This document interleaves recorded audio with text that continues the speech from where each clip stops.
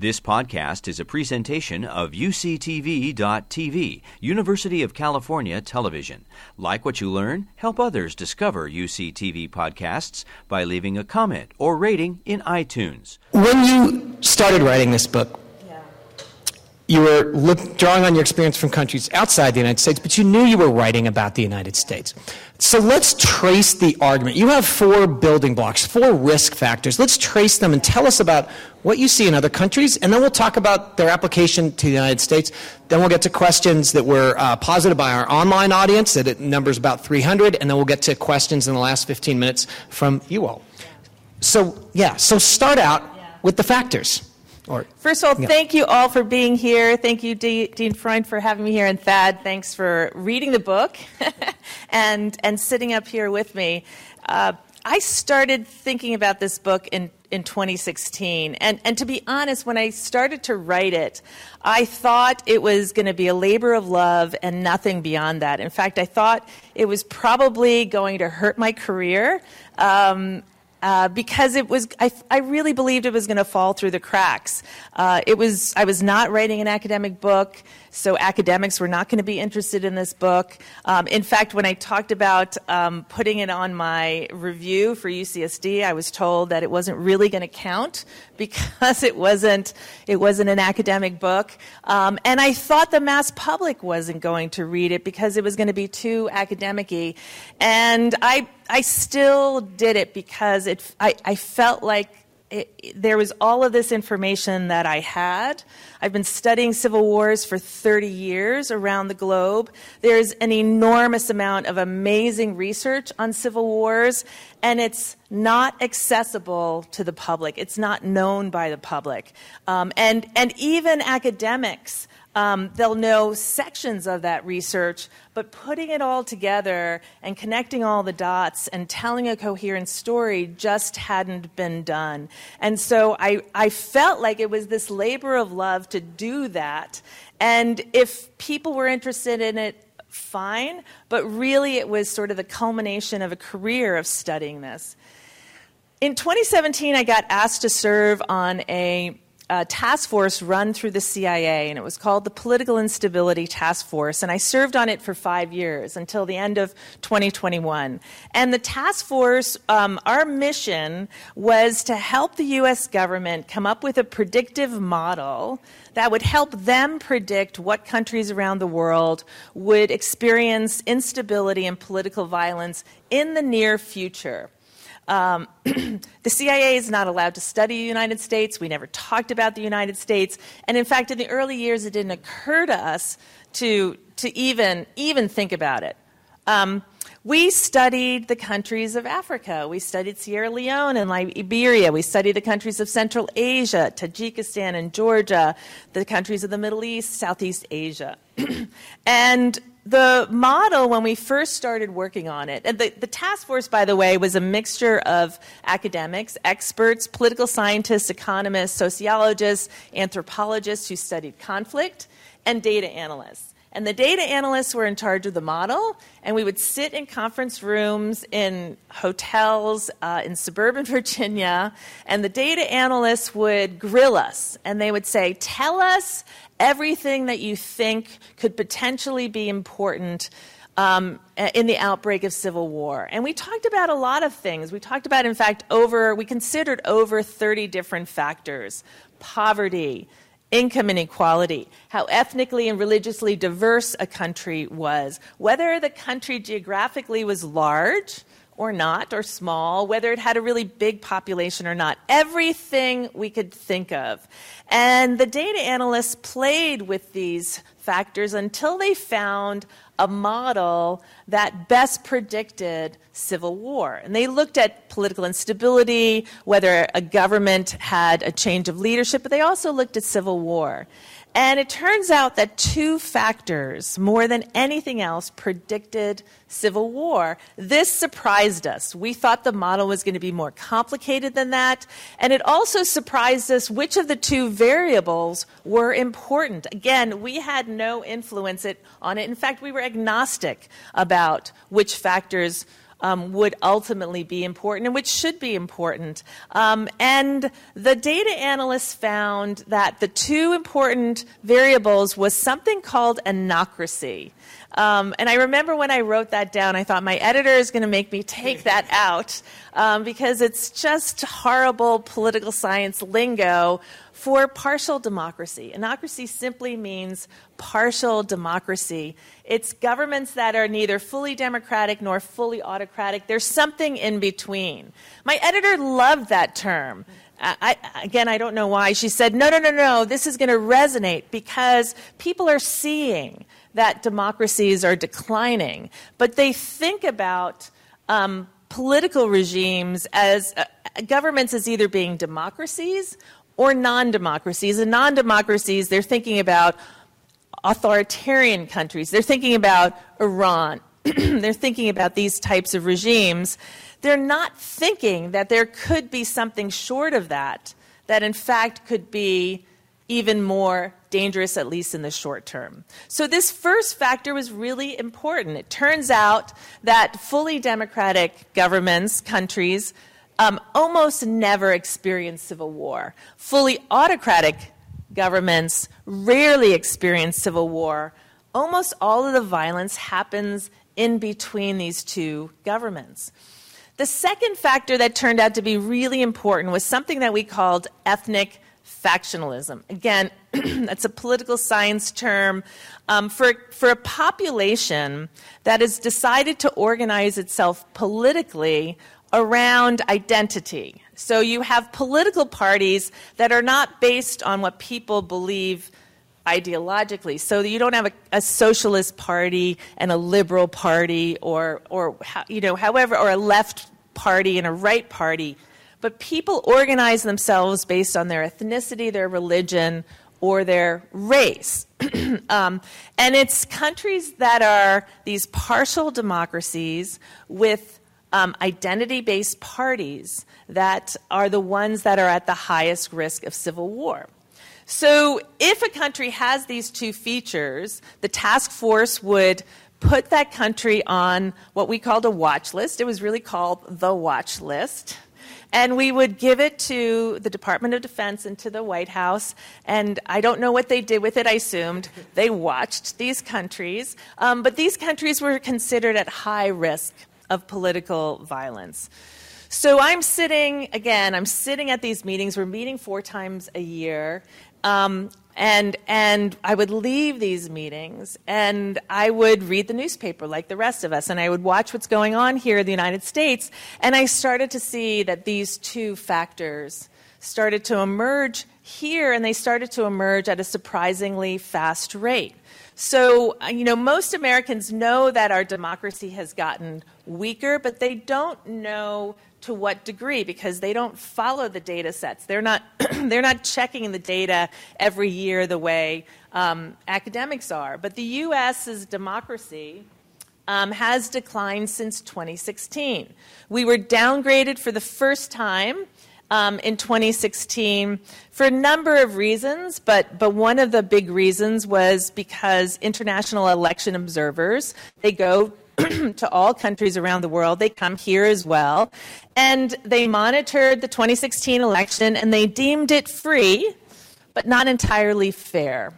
And it wasn't entirely fair, in their opinion, because there was partisan meddling at the local level, and because, and this was confirmed by our intelligence agencies, because the Russians under Putin had meddled via social media, tried to influence the outcome of that election as well. We were downgraded again in 2019, and in that case it was because the executive branch, the White House, refused to respond to requests for information from Congress and refused to reply to subpoenas. If you know how the U.S. government has been constituted, our founding fathers set up a series of checks and balances. And the biggest check on executive power is the legislature. And our executive branch, the president here in the United States, has been growing in power relative to the other branches long before even Donald Trump came to power. So we were downgraded again. And then by the end of 2020, by the end of Donald Trump's administration, we were downgraded for the first time since 1800 to an anocracy. And the reason for that was because we had a sitting president who was unwilling to accept the results of the election and actively tried to overturn it. So let's talk a little bit more about this point. So, and bring in your comparative perspective. Yeah. So one of the scores, the most commonly used score that you cite when you provide this documentation is polity. Polity goes from 10 full democracy to -10 full autocracy. Yeah. The anocracy realm is -5 to 5. We went from a 10 when Donald Trump was first elected to a 5. Yeah. For context, South Africa in 1988 under apartheid was a 4. Yeah. Is it really that bad? Have we gone so far so quickly? In a comparative perspective, looking at the countries that you study and know so well, do you have this sense that that's where we are right now? So it's where we are well, first of all, we were upgraded again to a +8. So currently we're at a +8. That happened after we had a peaceful transfer of power. Joe Biden was inaugurated, and we now have an administration that's adhering to the rule of law. But that could change quite quickly. The thing to understand about this measure, anocracy, it comes from a nonprofit organization called the Center for Systemic Peace. It measures every single country around the world every year, and it's not necessarily interested in democracy per se. It will look at, Belarus and Botswana. It looks at every country, whether it's a democracy or not. It's interested in the strength of democratic institutions and in particular constraints on executive power. So it's not really in some ways the best measure of democracy per se. The Center for Systemic Peace, for example, does not consider suffrage. It is not interested in popular participation in government, whether every single group in society has an equal right to vote. There are other data sets that measure that. Varieties of Democracy, which is done through an organization in Sweden, is really interested in that. The polity scale really looks very specifically at institutions, checks and balances. And I don't know why they do that. That's what they chose to do. I think really it's an enormous data set, and anocracy is just one of the measures. It looks at other different things. But it is really interesting because it's almost assuming that it doesn't that you really need strong checks and balances in order to preserve a democracy over time. It doesn't mean it's going to be a perfect democracy. It doesn't mean that it's a democracy that allows everybody to vote, but to preserve it from a strong man or a strong woman who might come into power. And again, the task force was really agnostic about what measure of democracy mattered the most. We included lots of different other measures that talked about whether there was full participation and full suffrage in a country. The variable that mattered the most was this measure of the strength of the institutions. So it does seem, when you think, oh my gosh, the United States is a -5. Does that mean it's kind of just does that mean it's equal to some of these other countries? And what was the example you gave? South Africa. Oh, South Africa, where you didn't, where you had a minority regime and the majority black population was completely disenfranchised. It's different because it's really just looking at one aspect of democracy. And maybe, thanks for pointing out checks and balances. Maybe that's something we can get back to. One of the clear lines of inquiry that the online audience was most interested in is how do you protect and preserve. So we'll get there. But let's keep building your argument. Yeah. So factionalization, factionalism. What is that? What are the risks that it creates? For and who are the people who are most likely? Who are these sons of the soil? So Thad asked about 4 factors, and I talked about 2. Those are the 2 underlying conditions that put countries at high risk of civil war. But then there's the question of who tends to start civil wars. And I talk about this group that's called Sons of the Soil. And again, if you look historically, if you look at all the other countries that have experienced civil war, especially those that have experienced ethnically based, where it breaks down along ethnic or religious lines, it tends to be started by the same type of group. And again, it's not who you think. Most people think that civil wars are going to be started by the poorest groups in society, or by the groups that are most heavily discriminated against, or by immigrants. They don't start civil wars. They tend to not to have the capacity to do that. They're working really hard. They don't have access to resources. Governments tend to be keeping their eye on those groups and repressing them pretty heavily. The groups that tend to start civil wars are groups that had once been politically dominant in a country but are in decline. And so it's when they are losing power or they have recently lost power that they become heavily disenchanted with the existing system, an existing system that they can no longer compete in. And that's when they begin, or at least extreme elements within that group begin to mobilize. And I'll give you a really good example of and then let me talk about the 4th, and then I'll give you an example to bring this all to life. So the 4th question that we grappled with is, okay, you have these underlying conditions, you have this declining group that we call Sons of the Soil.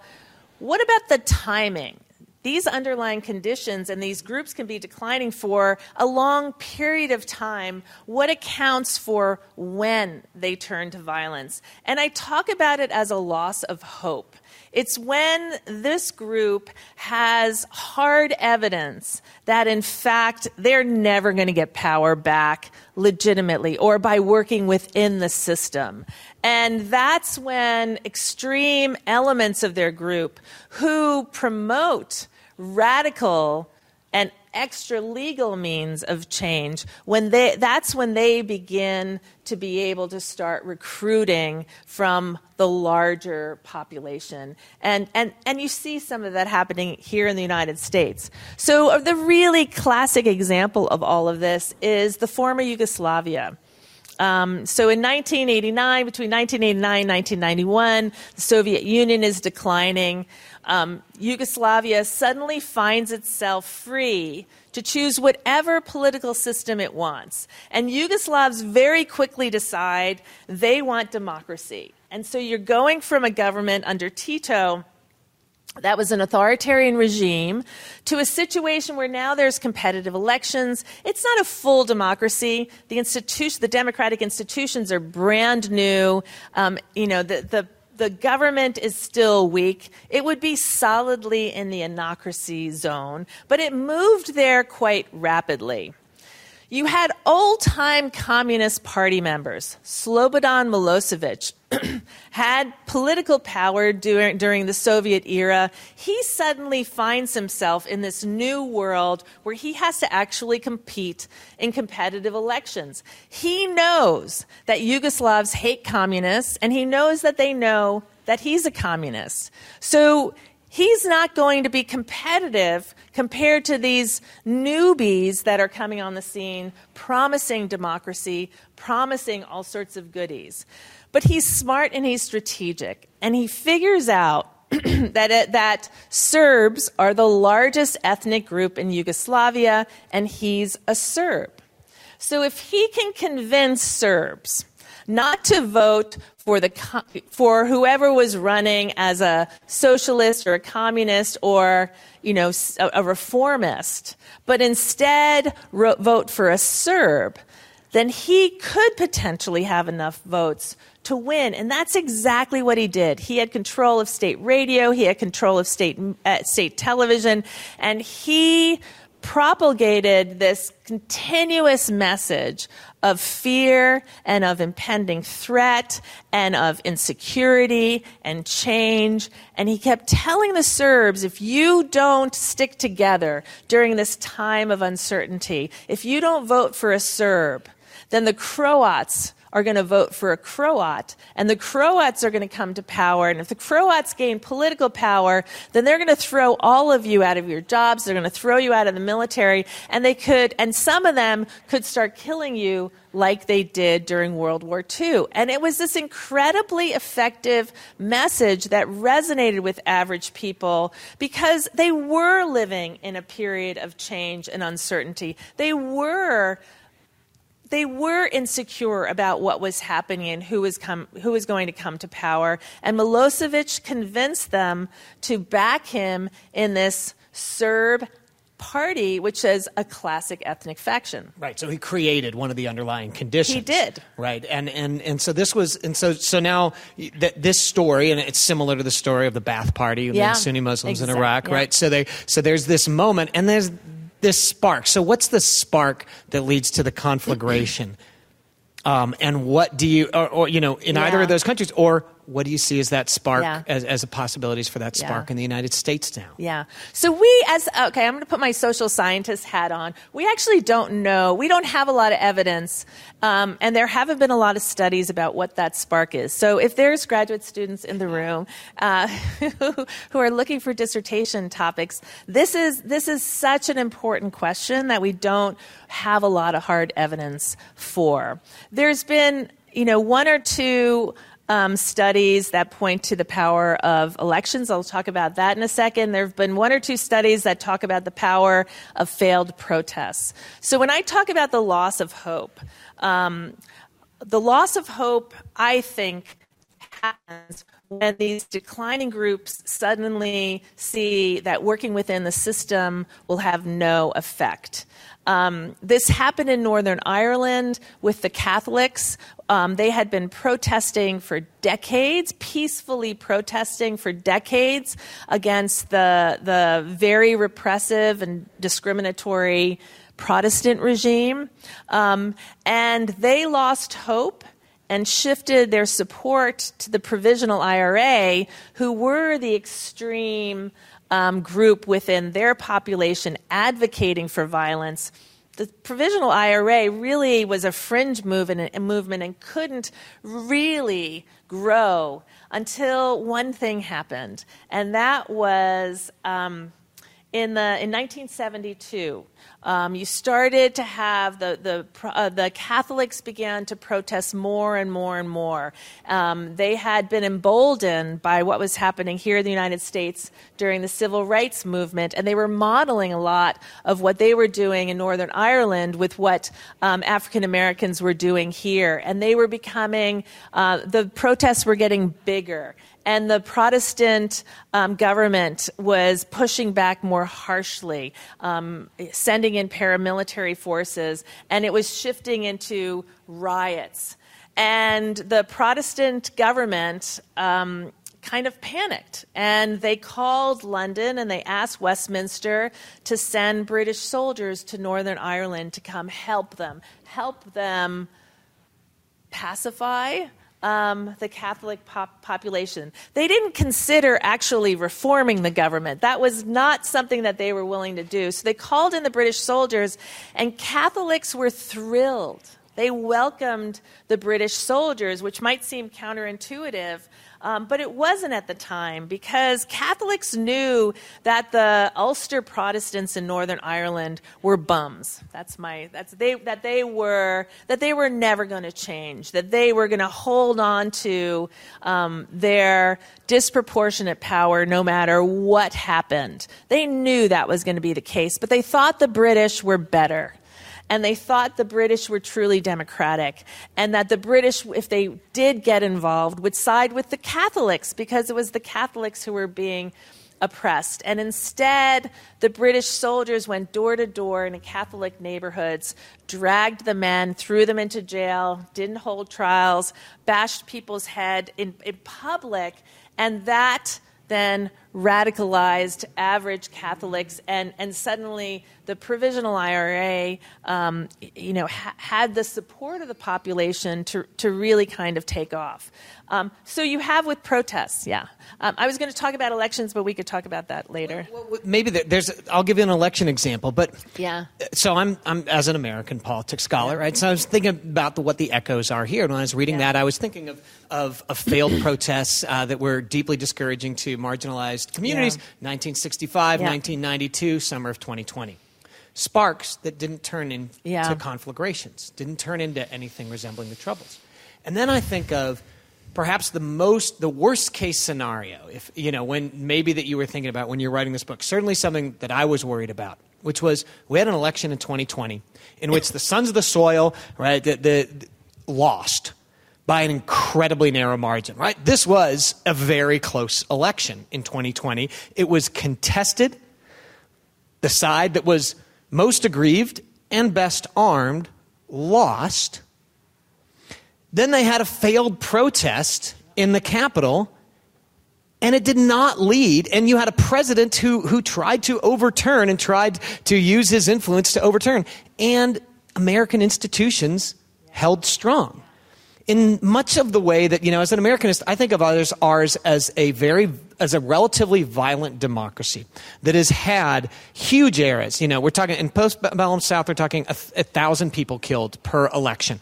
Mostly black Americans killed by state and non-state actors. You see violence again in the civil rights movement. You see labor movement and anti-labor violence. You see tremendous number of assassinations of very important figures. You see attacks in 1954 where 30 shots are fired onto the House of Representatives floor. We've had all of these potential sparks, and yet we've had institutions that have remained resilient. What do we think? Why do we think things are different now? And then pivoting, what are the ways to strengthen those institutions to fight back against larger risks? So one of the keys to the spark actually setting a fire is if the government uses disproportionate force. So if you have a situation where you have average citizens, they're protesting, they're unhappy with the government, they would like the status quo to change in a variety of ways, but they're working within the system. Protesting actually is a sign that you believe in the system and that you believe that going out into the street is going to have an effect. If the government responds really disproportionately, and part of it could be, by accident, these things can spiral out of control. But part of it could just be, the government just miscalculates, or is the chain of command isn't particularly good. If average citizens see the government attacking peaceful protesters, that has this really incendiary effect. And when I think about January 6th, is such a great example. When January 6th happened, I got all these calls and emails. People were shocked. They were horrified, and they kept asking me, "What do you think? What do you think?" And I said, actually, I'm relieved. I'm relieved in two ways. I'm relieved that this was so public and so egregious and so clear, because I've been talking about the growth of domestic terror in the United States for 10 years. I've been talking about this problem that we have with far right extremism, and that they were arming themselves and they were training, and nobody wanted to hear that message. People believed you. And now people believe it because it was out in the open. So I actually think January 6th was a gift to the American public and to at least our politicians who are willing to admit it, because it brought this cancer out into the open. And the second reason I was relieved was because the police response was so absent almost. And there was a lot of criticism for the fact that the protesters, let's call them protesters, were able to walk into the Capitol, and they were able to tear down paintings and steal podiums, and people were really angry at this. And as somebody who studies how these types of movements will explode and turn violent, I thought this is actually not fantastic, but this is also a gift, because if there had been a harsh government response, the far right would have used this and they would have portrayed it as hard evidence that the federal government really is anti-American citizen, anti-patriot, and it would have grown their movement in a way that hasn't happened. And so the spark really is whether the government provides this evidence that extremists are going to use to grow their movement. Here in the United States, the far right, the militias that have been growing, about 65% of them are white supremacist groups. About 25% are anti-federal government groups. And there's overlap there. Their message is that the federal government is illegitimate, that it is overreaching the power that it has, and it needs to be eliminated. So you can imagine what would have happened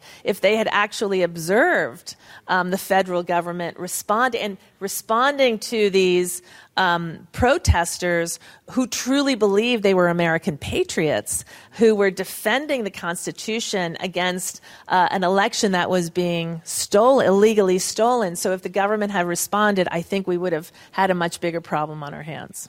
Great. So let's talk about other ways to prevent this. So you have questions. What are the best techniques to avoid a civil war? I'm especially interested in the how to stop them part. And how can alumni contribute to the peace process? So what are the things that you would say are your prescriptions for America going forward? Yeah. So I actually think one big prescription is simply to recognize that we have this problem. And that's really important. We know the warning signs of civil wars. That again is also a gift. We know what the preconditions are, and if you know what the preconditions are, then you can do something about it. And I'll give you a sense of how much, maybe how much time we have. Governments that have those who are anocracies with these ethnic factions and that are put on this watch list, and considered at high risk of civil war. They have about a 4% annual risk of civil war. 4%. That seems small, and in some ways it is, but in some ways it isn't. It means that every year that you do not change those two conditions, every year that you don't strengthen your democracy, every year that you have a party or parties that are, appealing to race and religion and ethnicity as opposed to political ideas, every year you increase 4%. So by 10, 20, 30 years, the risk of civil war in any given year is quite high. So simply knowing these warning signs early means that we can do something to change it. We now know how important it is to focus on strengthening our democracy. It's not neutral. And I think Americans until recently were complacent, or for me, surprisingly complacent about democratic decline here, because they're thinking, wow, we're a long way from Iran. Like, we're not going to become Iran. This is, and even if we were, this is, it's so far in the future, it's something we don't have to worry about.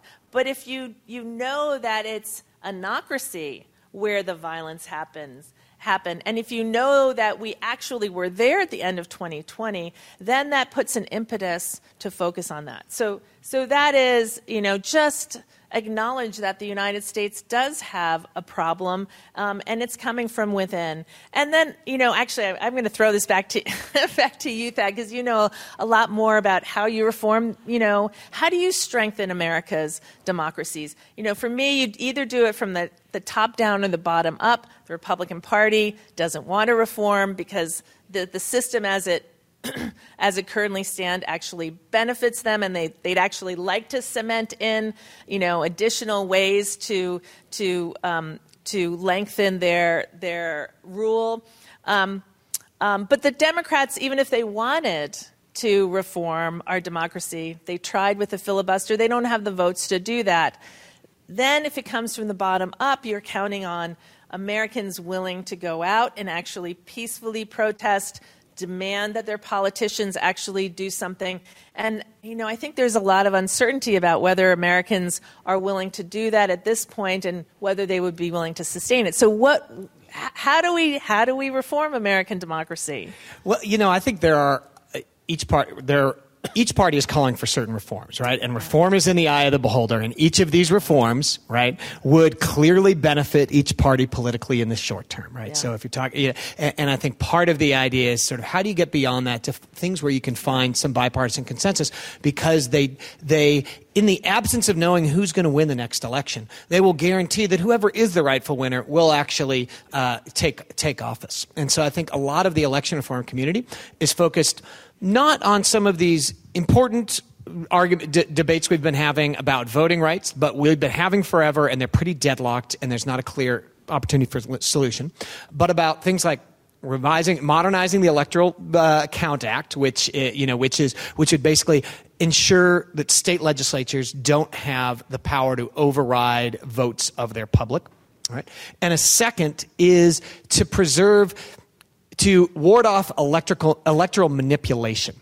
So the thing that saved American democracy, in some ways, in my view, or the thing that saved the 2020 election, was how fragmented into state and local control our electoral system was. Most countries have an electoral system that's centralized. Then the president, if they want to change and overthrow an election, they have that ability. But Donald Trump was left he had to much to his consternation, he had to call the Republican Secretary of State in Georgia to try to berate him into doing it. He had to spend all year trying to berate the Republican Nevada Secretary of State and stop that person from doing mail-in voting. He tried to get the Maricopa County folks to override their election results. He failed in all of those because even members of his own party, and then he lost cases in Trump-appointed judges. The fragmentation of the American political system, where we set in place radical checks and balances between state and local governments, between judicial, executive, and legislative branches, allowed an opportunity for people to do their job and stand up to the most powerful person in the world and stop him from stealing an election. What do you say about, elections here in the United States really are decided by now just a handful of states. It's the swing states. Everybody knows which states those are. And the Republican Party is now targeting those states to put loyalists in place who could then potentially overturn elections. So does that worry you? Does it worry you that we now have a Supreme Court that's very one-sided and is unlikely to serve as a check, less likely to serve as a check on states and a check on the executive as well? What do you say about that? Right. So I think that is worrying, and I promise we're going to get to you guys for questions. We could sit here all day, and we're going to have later opportunities to do that. So I'll try to summarize these things really quickly, my take on those. So, look, Supreme Court's ebb and flow. Right now we have a Supreme Court where one of the seats, didn't reflect the electoral outcomes, right? And in some ways we have an illegitimacy to one of the seats, right? So I think that creates a problem, and it'll be a long-standing one. But the right way to attack that, I think, is to win elections rather than to pack the court, right? And I think the Biden administration has been made the right political call on that. The second is our electoral college system, which doesn't empower small states or rural states, and empowers competitive states, creates incentives for people to run to the median voter in Michigan, Wisconsin, North Carolina, Virginia, Arizona, Georgia, and Florida and Ohio, right? So the way that you win elections in America is by running to the middle. Now we don't have perfectly centrist candidates, but we have a lot more centrist candidates than we would get if the way to win American elections was a national popular vote system, which would mean the way to win the election is to run up the score for Democrats in California and New York, or to run up the score from Republicans in the Deep South and Mountain West, right? Plus, if you wanted to run an election, a nationwide presidential election, you would need billions and billions of dollars. And now we have a campaign finance system that, for all its flaws, the presidential election hasn't been determined really by who raises the most money. Donald Trump got outraised by a ton in 2016 and still won the election. Right? We don't have a system where you have to run a national election, and if we got rid of the Electoral College and moved to a national vote count, that would lead to some important things. We wouldn't have wrong winner elections with the popular and the electoral vote going, but it would also create incentives to run to the wings and to rely on big funders much more than we have today. So let's go. We're going to open it up to questions to you in a couple minutes. But I want to give you the chance to bring this all together. Sort of, where are we now? You both wrote this book, and you've been on this amazing journey.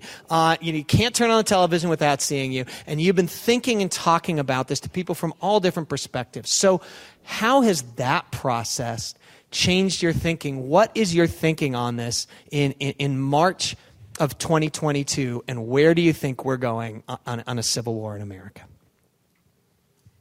I'm much more hopeful today than I was even in November of last year, because as I said at the very beginning, I didn't think people would read this book. I didn't think this book would find an audience. And the fact that it has, and that it's resonated so much, and the fact that people are talking about it, suggests that other people have been seeing these changes, and they're worried about it, and they want to do something about it. I think this is the last book that people on the far right would ever like to see out there. It exposes what's happening, and again, it makes it more likely that I know, for example, the FBI is much more active in trying to root out domestic terror than it was a year ago. It's January 6th certainly helped.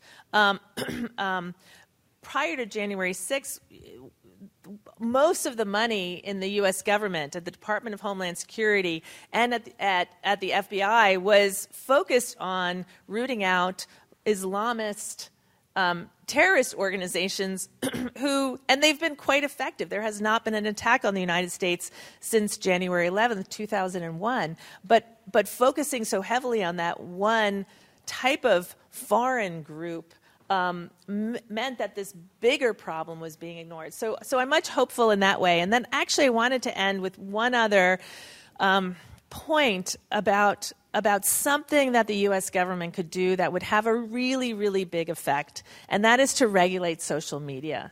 I think social media, and in particular, the recommendation engines that have been developed by the big tech companies, all 5 of them, by the way, are U.S. companies. So regulating this would be relatively easy.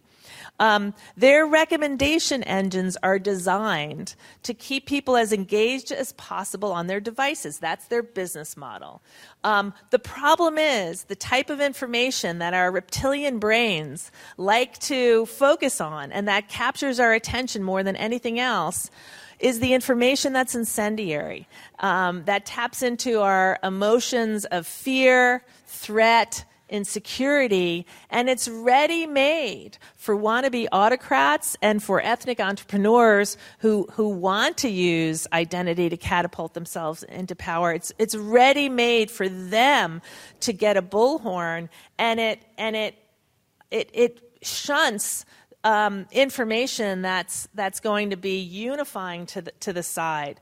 So we have, most Americans get their news from social media, and it's entirely unregulated. And I'm not saying censor information. I actually don't think they should get into that business. Let people put whatever information they want online, but don't create a bullhorn where you take the most incendiary information and push it increasingly in the hands of individuals that we now know serves to radicalize people on both sides of the debate. So we're there's a reason why we're seeing democratic decline and the rise of ethnic nationalism and the rise of hate crimes at this particular point in time. It's because we have this new tool, this new medium out there that's pushing that sort of message, and that's creating an environment for that to happen.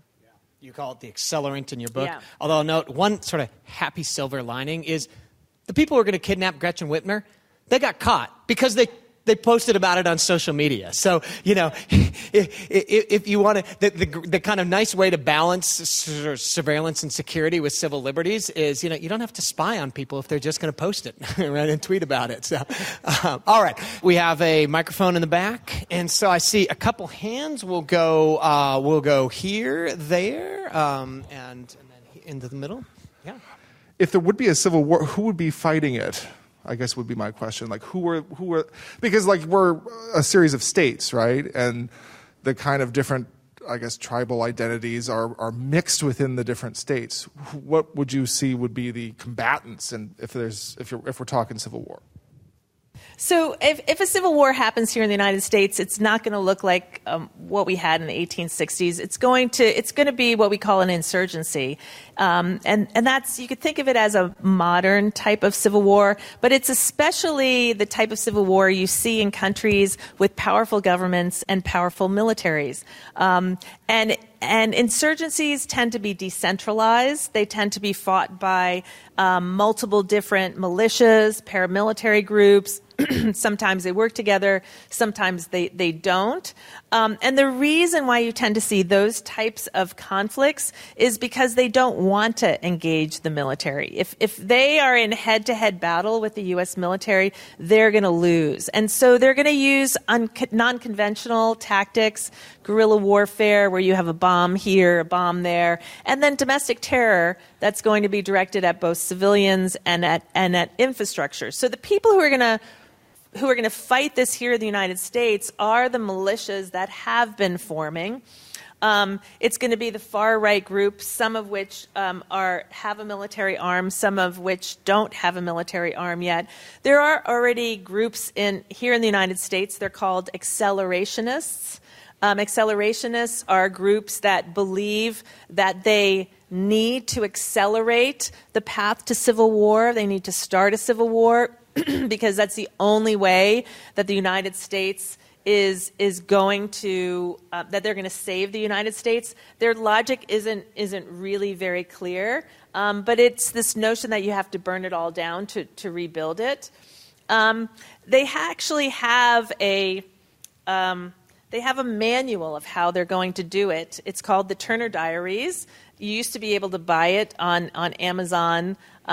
It's a fictitious account of a civil war in the United States, but it's really a manual of how to take down the U.S. federal government. It talks about their strategy, which they call leaderless resistance. And it's really a form of cell warfare where you don't have a hierarchical organization. You have lots of different cells. Those are militias. And they're launching attacks throughout the country. And they're very clear when they say that they're going to do it this way because that is the hardest thing for the government to try to infiltrate and the hardest thing for the government to try to prevent and deter. I bought a copy of the Turner Diaries from Amazon back in December of 2020. It was in the top, I think, 50 of all books on Amazon. When I purchased it, Amazon, underneath they gave you a whole list of recommended titles that you could just click on to add to your cart, and it included Mein Kampf. It included, 5 or 6 anti-Semitic and racist books. And it was really quite astounding that if you wanted to go down that path and figure out what these groups were thinking, they're very public about it. It's just that most Americans aren't paying attention. Does economics play a role in this? I read an article several years ago which said that 40% of all U.S. households are living paycheck to paycheck with less than $400. And it was the article was the decline of the American middle class. Does that play a role in this? Thank you. Yeah.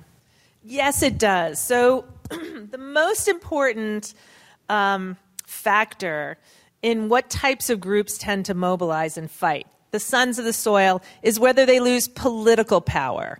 That seems to be much more motivating for them than economic loss. But if they also suffer economic loss, so there's an economic crisis at the same time, then that compounds it, and those types of groups are even more likely to mobilize resistance. And I'm trying to think of what would be a great example. I didn't talk about it much in the book, but So the Catholics in Northern Ireland, for example, they were discriminated against for decades, but they were increasingly shut out of the more lucrative jobs. And so economically they were declining over time as well. And if you look here in the United States, the Republican Party didn't become an ethnic faction really until, the Obama era. Prior to 2008, white Americans were almost equally likely to vote for Democrats as Republicans. But when Barack Obama was elected, the white working class began to gravitate from the Democratic Party to the Republican Party. And that was surprising to many political scientists because from an economic perspective, the Democratic Party's policies were more in line with the working class.